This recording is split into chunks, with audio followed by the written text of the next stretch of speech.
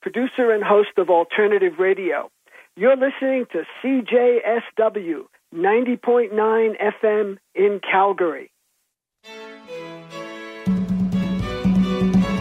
Republics can't go into the conquering business and remain republics. Militarism leads to military domination, military despotism. Imperialism smooths the way for the emperor.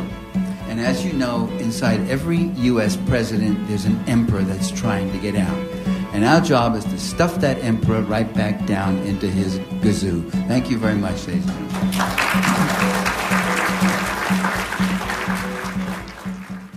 That's Michael Parenti, and this is Alternative Radio. I'm David Barsamian. This edition of AR features Michael Parenti on imperialism. Imperialism is a term not applied by the mainstream media and traditional academics to anything the United States does. However, it is liberally applied to contemporary enemies or hoary empires of the past. Michael Parenti defines imperialism as the process whereby the rulers of one country use economic and military power to expropriate the land, labor, markets, and natural resources of another country in order to attain ever greater capital accumulation on behalf of wealthy interests at home and abroad. Washington is always looking for euphemisms to cloak its real intentions. Thus, rules-based international order is gaining currency. U.S. interventions are presented as promoting noble causes such as human rights, opposing tyranny, and bringing democracy to others, and on and on.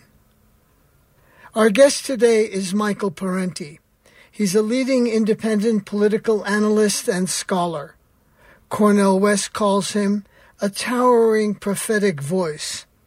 He's taught at major colleges and universities in the U.S. and abroad, and he's the author of numerous books, including Super Patriotism and Against Empire. This classic from the AR archives was recorded in 2005 at the College of DuPage in Glen Ellyn, Illinois. And now, Michael Parenti on imperialism. There's an enormous disparity between what empires actually do and how they're represented in history. This is what I've found, that empires are pretty much written about by people who live in the imperial countries. And so the treatment of empires is rather celebratory. Empires are often represented as creations of peace. They're even given names of peace, right? Pax Romana, the Roman peace. The Roman peace was a brutal, bloody world conquest, as I'll mention in more detail in a minute. Pax Britannica, and there's even Pax Americana. Empires are often represented as bringing stability, justice, and prosperity to their subject peoples, and bring order where once there had been disorder. Let me read to you from one great student of empire. He wrote a masterpiece of a multi-volume work. It's called The History of the Decline and Fall of the Roman Empire, Edward Gibbon. Now, this is what Edward Gibbon says. The obedience of the Roman world was uniform, voluntary, and permanent. The vanquished nations blended into one great people. They resigned the hope, nay, even the wish, of resuming their independence. The vast Roman Empire was governed by absolute power under the guidance of virtue and wisdom. Yeah, right. That's the description he gives. I mean, not a word here about an empire built on shattered armies, sacked towns, burned crops, raped women, slaughtered herds, enslaved prisoners of war, oppressively overtaxed populations. Not a word about that. Empires are even sometimes represented as unintentional, the product of unconscious circumstance. When I was a youth, in my salad days, I used to hear that the British Empire was put together in a fit of absent-mindedness. Cyril Robinson, a British historian, he says the same thing about the Roman Empire. He says it about both of them, his empire and the Romans. He says, it was perhaps almost as true of Rome as of Great Britain, that she acquired her world domination in a fit of absence of mind. How do you build an empire in a fit of absence of mind? How do you do that? You just kind of get up and say, oh, let's go conquer Gaul today. Oh, did I say that? Or what are those armies doing up there? No. John Morley, English political leader and writer, talking about the British Empire, 1877. We have had imposed upon us by the unlucky prowess of our ancestors the task of ruling millions of alien dependents. We undertake it with a disinterestedness and execute it with a skill of administration to which history supplies no parallel. I mean, let's deconstruct that a minute, would you? I mean, millions of alien dependents? Who made them dependents? They didn't ask to be made dependents on the British. They were brutally conquered by the British. They were independents until the British came along. You didn't inherit them. You went out and got this whole thing. And it wasn't undertaken with a disinterestedness. And it goes on like that. The U.S., too. Here, very recently, The Economist, a conservative British publication, empires are born in funny ways, and sometimes via the law of unintended consequences, by accident.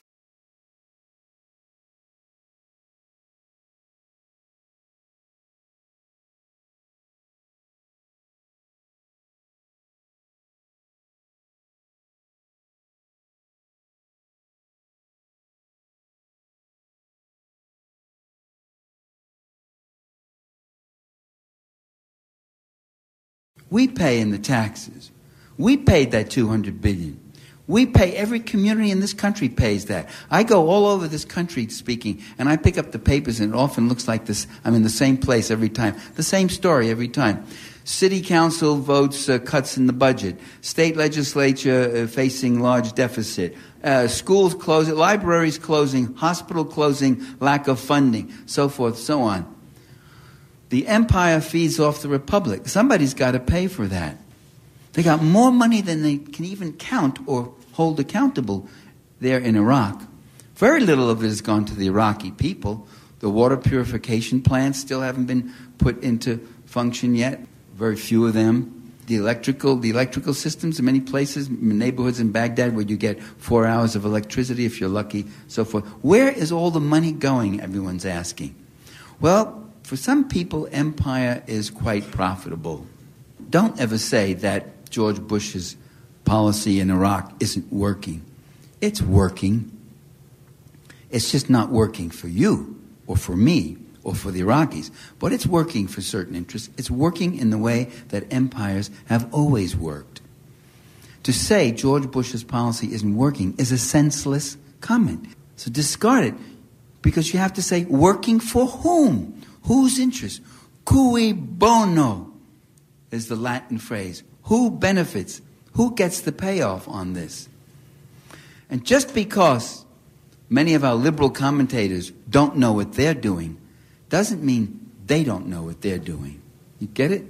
And when you think those who rule you, when you think those who rule the wealth and control the markets and the labor and the resources of society and set the wages and define the labor market and control the media culture and all that, when you think they're stupid, then you're being stupid. You got that? Okay. If you know that and you don't know anything else, you know more than if you know everything else, but you don't know that. So you got to really know that. Now, empires never stand naked in their rapacity. They never stand naked in their violent injustice. They don't turn to their people who have to pay the price of empire in taxation and the blood of our brothers and sisters and sons and daughters and fathers and mothers. They don't have to pay for that. They got to tell these people something. And so they give their people a host of rationales. We're told that they're fighting for the security and the survival of our nation. We're told that they're fighting for democracy, for bringing it to others, for humanitarian rescues, to oppose dictators, to get rid of a man like Saddam Hussein. You see, right there, let's pause on that one a minute. How many of you have heard that? That part of this was to fight to get rid of Saddam Hussein? All of you have heard that, I know. How many of you have heard that it was the United States that put Saddam Hussein in power? Oh, this is a politically literate audience. Well, let me tell you, there are millions of people out there who don't hear it, and it's not their fault, because you can't hear it. You did not hear it on ABC, NBC, CBS. So, in 1968, the Iraqis had a democratic popular revolution. They overthrew the autocracy. They kicked out the British and American oil companies. They nationalized their oil. They nationalized their economy. They were developing a viable, communitarian, different kind of society. The CIA picked out very early Saddam Hussein. His first gig was an assassination. When Saddam finally came to power as head of the Ba'athist Party, he exterminated every constitutionalist, every Democrat, every communist, every progressive, every reformist in Iraq. And when he was doing that, and he was torturing people and doing horrible things, when they say this about him, they're telling the truth. What they leave out is that it was the CIA that put him in there. They leave out that little detail. They don't tell the people that. When he was doing that, when he was at his worst, back in the 70s and early 80s, he was Washington's poster boy. They couldn't get enough of him. Saddam Hussein, he's pro-West. He's our ally. He's pro-American. They gave him aid. They gave him bacteriological stuff to use against the Iranians. They sigged him on the Iranians because they didn't like Iran's nationalizing their oil and all that.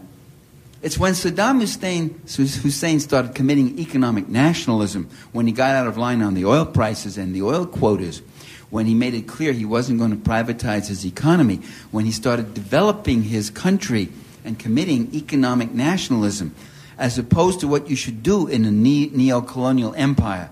In a neo-colonial empire, if you are a faithful servant of that empire, you are a comprador leader.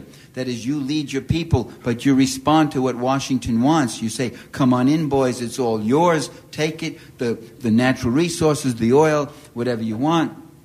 Our people get out of line, we'll crack them down. You just give me the aid, give me the guns, give me all that, and I'll take care of them. And you take care of me, take care of my brother Jose, my cousin this and that, or whatever, if it's Latin America, or if it's Africa, or Middle East, wherever it might be.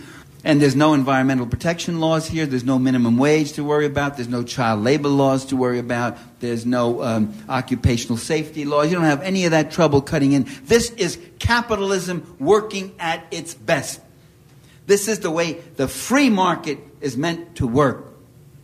None of those regulations, none of those kind of things. You don't have to pay your workers paid vacations. You don't have to pay them pensions. You don't have to worry about medical care or any of that stuff. This is straight free market, all on your terms. You can pay them 18 cents an hour and you'll get richer and richer. It's all yours. Those are the kind of leaders who are called pro-West, staunch allies of the U.S., pro-American.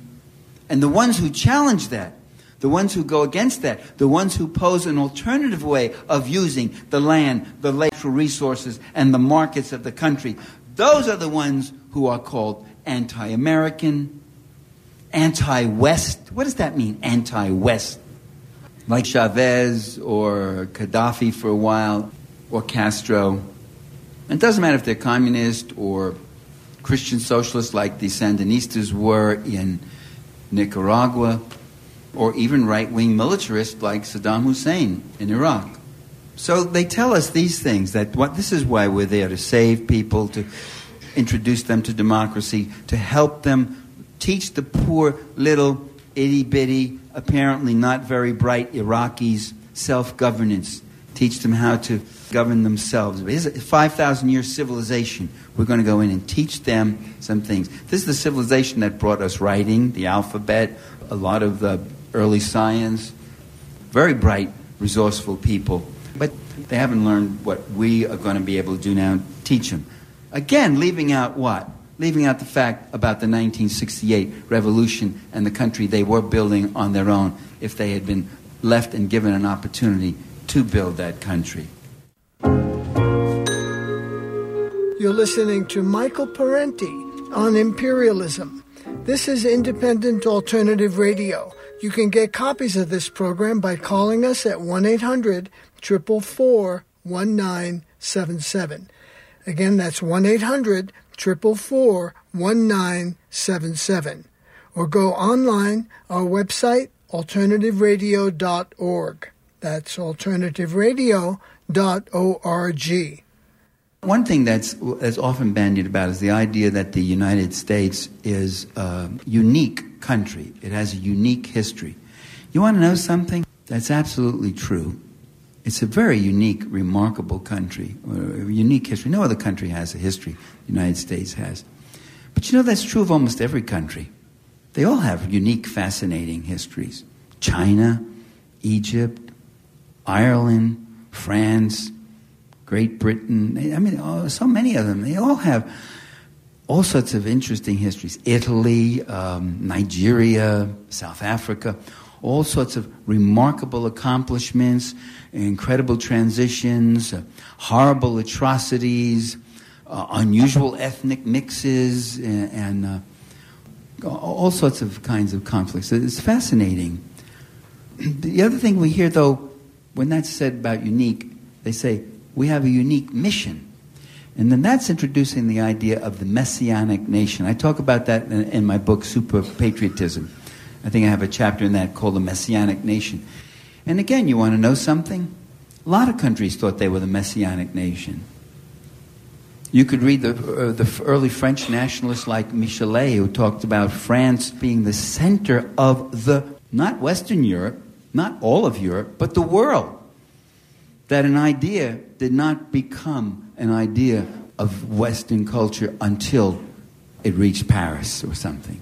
That the French had a mission to bring the Republic to other people.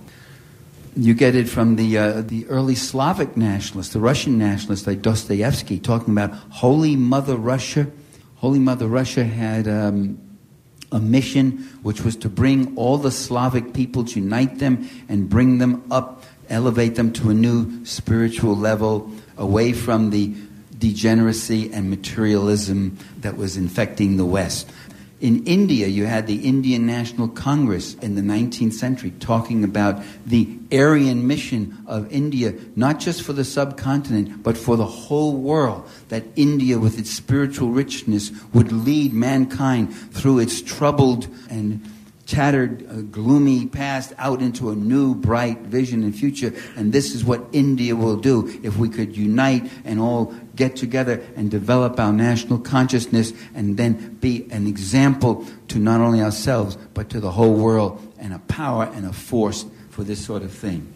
You can go back, the Roman Empire, the British Empire, go back to the Old Testament, read about the chosen people.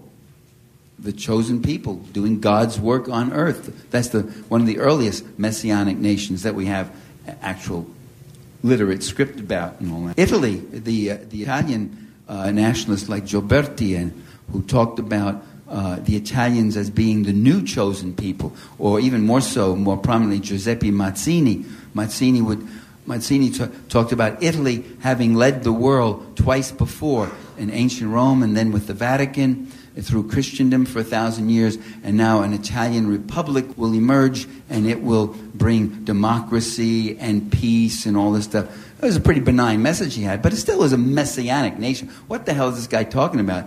The average Italian peasant was trying to keep body and soul together and was not about to lead the entire world to a new enlightenment. The German nationalists like Treitschke and Fichte, the same kind of thing, that Germany would develop its power and weld the world together and bring order and a little harsher, but develop it and be finally a benign force. So Americans, in thinking that we are an exceptional people, we're very unexceptional. That thought, it's a very unexceptional thought. There are many others who have had the same thought. Now, rulers do not only play upon our messianic and patriotic pride, they play even more decisively on our fear. That becomes a big thing. I remember a very quiet but dramatic moment of it. I think I was the only person who seemed to notice it back in 1990. George Bush Sr. wanted a war against Iraq. Saddam Hussein had not only done all these things, but then went in and took over Kuwait. Because the Kuwaitis were slant drilling under the Ramallah oil fields and siphoning off Iraqi oil, and he kept telling them to stop. If he was smart, what he should have done was just gone and just taken that portion of the border. Instead, he conquers the whole country, giving the U.S. a tailor-made excuse for going in. Still, as of November of 90, the polls showed that Americans supported diplomatic and negotiated withdrawal of Saddam Hussein from Kuwait. I'm talking about 70, 80% preferred a negotiated settlement. And in fact, the French and Russians were pursuing just such a settlement with Iraq. Get your troops out of Kuwait, avoid getting attacked, blah, blah, blah. The Americans are really in high dudgeon on this. The American leaders are. The American people weren't. They didn't want to start sending troops over. Where? Kuwait? Where the hell is that? They couldn't have even found it on the map. And you want us to send our men and women over to get killed there.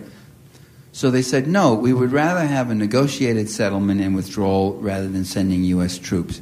In November of 90, a poll was taken, and it said, if it's shown that Saddam Hussein has nuclear weapons, the term weapons of mass destruction had not yet quite come into vogue.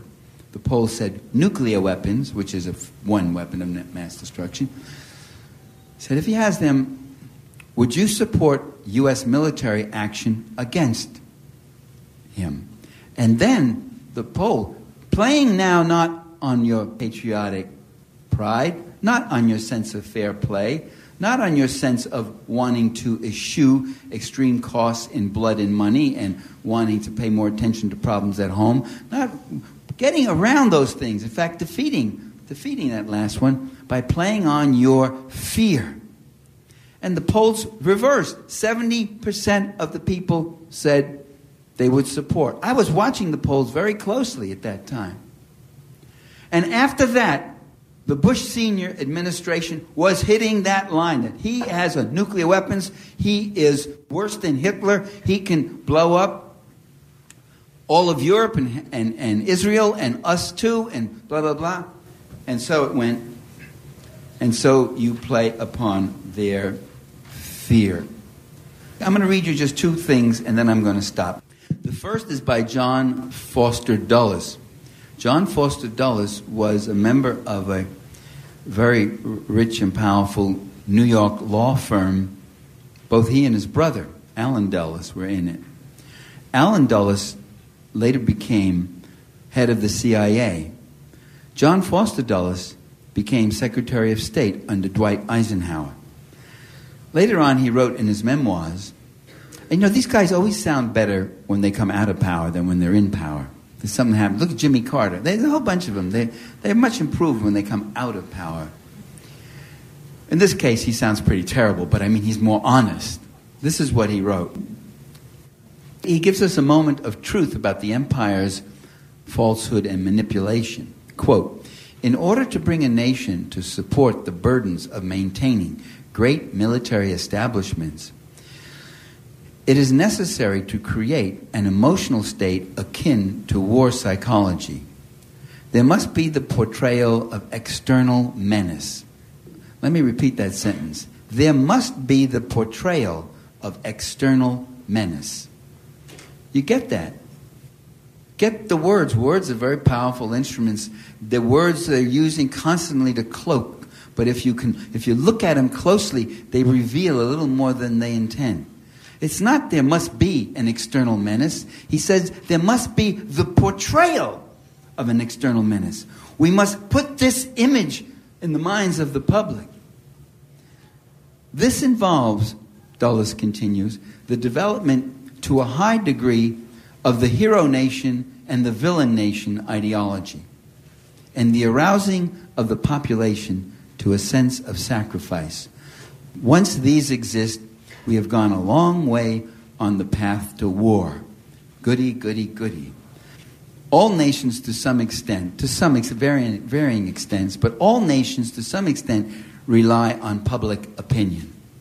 All nations need the support, or at least the acquiescence and the resignation of the population. So that could be a supporting population, a grudgingly supporting population, an intimidated population, whatever else. But they cannot function if that population begins to develop a counter-consciousness and begins to mobilize and move and go in a different direction. Don't for a moment think they don't care what we think. Oh, they don't care what we think. They just go do. Oh, boy, do they care. Everything they do, every trip that George Bush is making, every speech he's making now is because he cares what you think. Every answer he's given and every justification and all that, they care because they know that their power rests on your shoulders, on your tax-paying shoulders. I'm going to read you one last quote. This is by a guy named Tom Watson. Tom Watson was a governor of Georgia and then a senator, U.S. senator from Georgia. He wasn't a Democrat or a Republican. He was a populist. This was back in the late 19th century when the Populist Party they controlled about 4 or 5 governorships and maybe had about 4 or 5 members in the U.S. Senate and maybe a couple of dozen in the House of Representatives. They were emerging as a power, especially in the South and the West. And their fight was against Wall Street and the big moneyed interests and the industrialists and all that sort of thing. Watson's later career took a very unfortunate turn, anti-Semitic, racist, of course, Georgia at this time and all that. But this is 1898 now. 1898 was a rather interesting time. This is when the U.S. has embarked upon this other great humanitarian crusade called the Spanish-American War, where McKinley said we have to fight this war because we have to save the poor Cubans from the Spaniards. And what was McKinley's first act of war? Does anybody know here? It really stunned a lot of people. He took a U.S. Army and a U.S. fleet, and he went thousands of miles across the Pacific, and he invaded and conquered, in what turned out to be about a 6 or 7 year bloody war, the Philippines. Because they were rich. Because that set up the Pacific Empire of the U.S.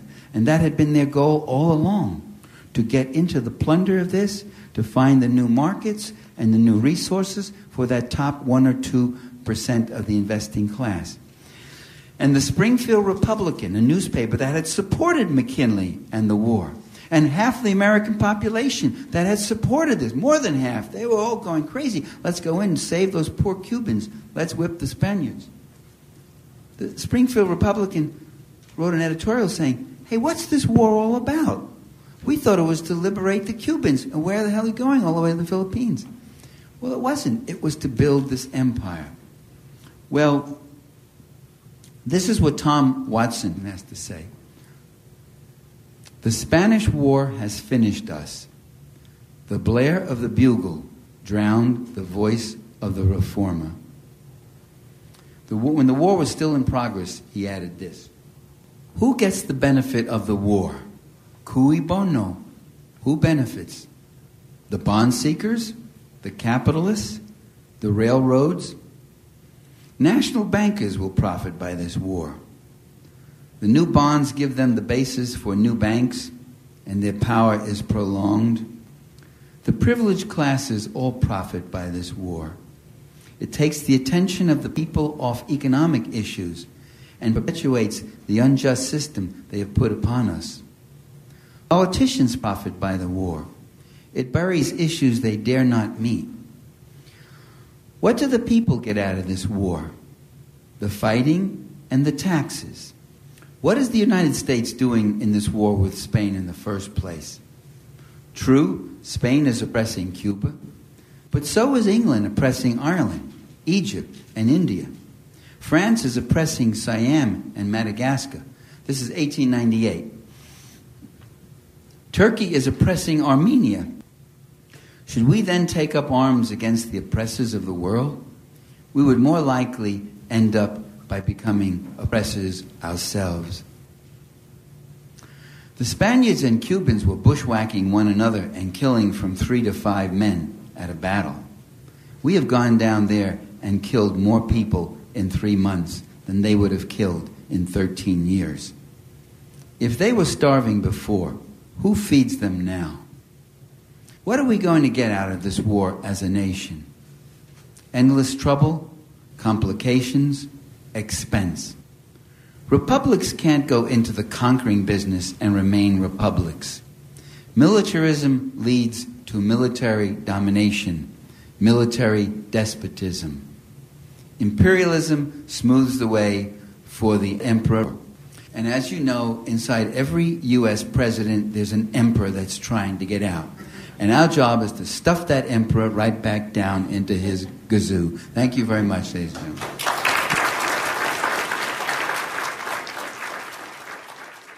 Why, in your opinion, is the American public not angrier about the upward transfer of wealth, the fact that they see that their jobs are being outsourced, that they're not getting their fair share, that there's no national health care, that public services are cut?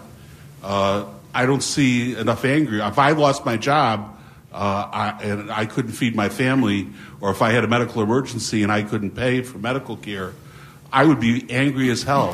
Why isn't the American public angrier? Well, you know, the people who are in power do control the universe of discourse. I mean, they control most of the media.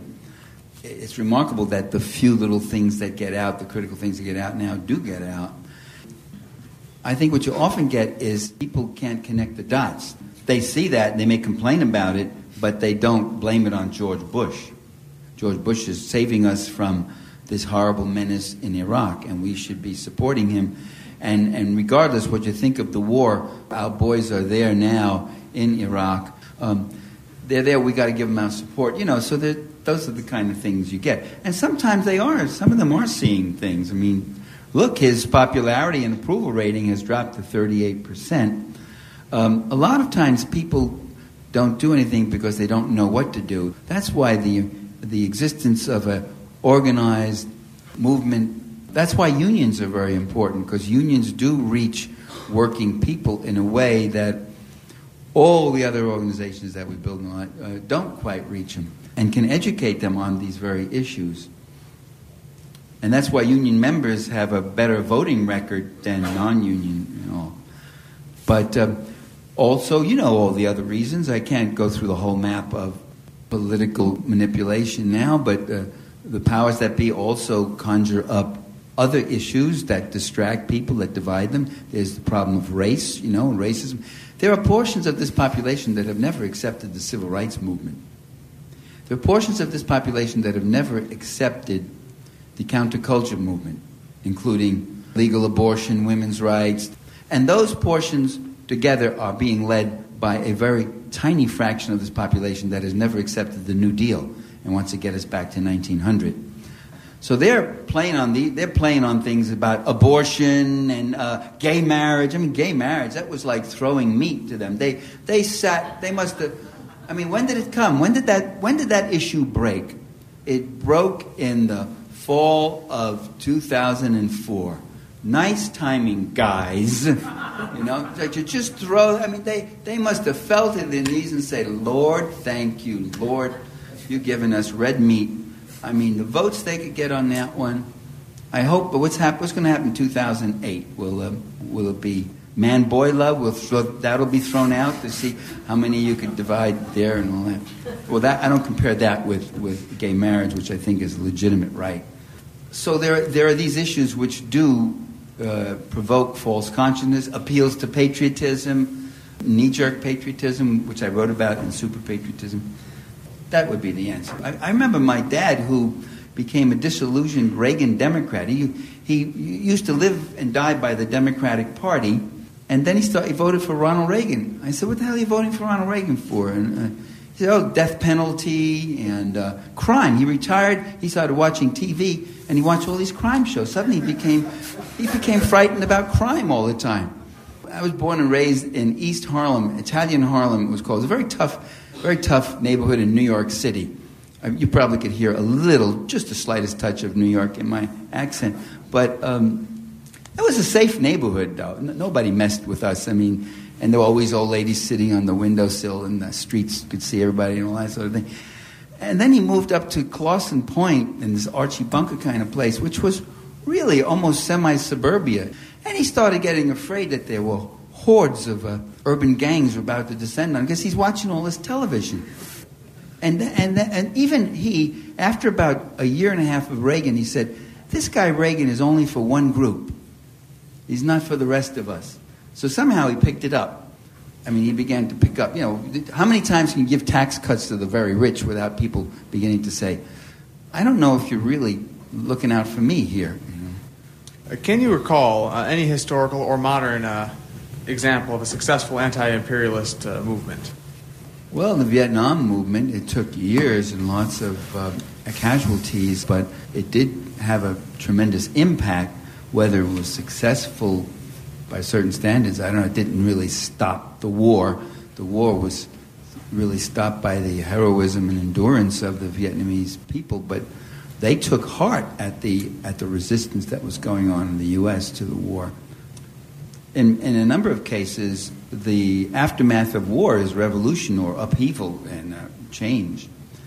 There have been a lot of anti-colonial movements in Africa and Asia and Latin America that have led to at least nominal independence and some modicum of independence. The anti-slavery movement was an anti-imperialist movement, and you can go on like that. But everything very imperfectly. I don't know if you could use the word success, because you still have about 25 million people today in indentured slavery of one kind or another. Well, I very much appreciated your talk here tonight, and I agree with the stress that you laid on the fact that the imperialist policies are inimical to the vast majority of people in the United States. But the question I would, and that the support that those policies get is really a matter of false consciousness. But the question I would like to pose is, in some of the classic writings about imperialism, there is this concept that a certain segment of the population is bought off, labor aristocracy and all that. To what extent do you think that is still at work? To what extent is there still some material support for imperial policies? I think there's been class differentiation in the African American community, for example. Well, I guess it would. The most that might be in the military industries, where big military budgets suit the career and job aspirations and salary aspirations of people who work there. Those people might. I don't know. There must be some voting studies that show whether or not workers who work for Boeing and General Motors and all those other military industrial things, whether or not they are more hawkish than others. The people who benefit are the ones I talked about, which is the investing class and owning class. And there you're talking about a fraction of 1%. They benefit in a lot of ways. Whenever you can suppress people abroad, you also suppress your own working class. If I can turn to you and say, you're getting $15 an hour, plus benefits, plus this, plus that, I can take your job and bring it to Indonesia where I could pay 15 cents an hour. And that's what Nike has done. Nike has closed every one of their factories in America, and they brought them over there. So that imperialism also victimizes the working people of your own country, because we can't. The historical gains that we have won to get our salaries up to a decent level are now being undermined by exporting those jobs to other countries, or by bringing the population, the desperate, impoverished populations from those countries here, and forcing them to work, and they're illegal, and they can't even unionize, they can't complain, they have grievances. They know if they complain, they'll be deported tomorrow morning. And so imperialism does, I think it benefits really a very small portion of the population. I really think it's mostly false consciousness when people support the wars. It's not because they've got some vested interest, they're getting treated so well materially. I don't think that's true. Okay, thank you very much.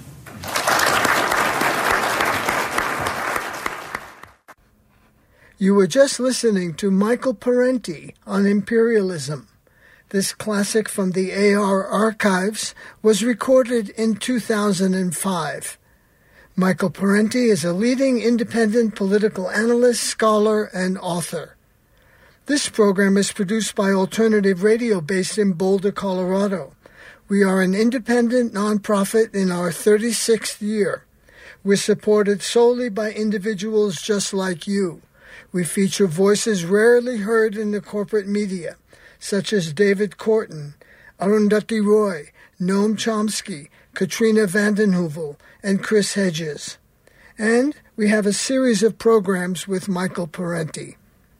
To access our complete audio and book catalog, just go to our website, alternativeradio.org. Again, our website where we are podcasting, alternativeradio.org. To order copies of today's program, Michael Parenti on Imperialism, and for Vijay Prashad's book, Washington Bullets, CIA Coups and Assassinations, call us at 1-800-444-1977. That's 1-800-444-1977. Or you can order online on our website, alternativeradio.org. That's alternativeradio.org. Printed transcripts, PDFs, and MP3s of this program are free of charge. Just call us at 1-800-444-1977. Joe Ritchie is our general manager and editor. I'm David Barsamian. Thank you for listening.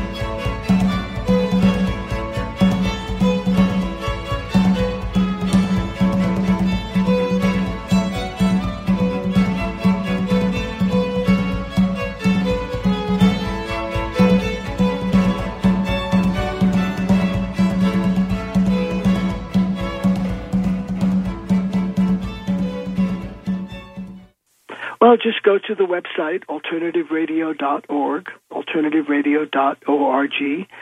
We, too, are independent and are supported solely by listeners who make donations, purchase transcripts, MP3s, or CDs of our programs. So we're very much dependent on listeners out there. CJSW 90.9 FM.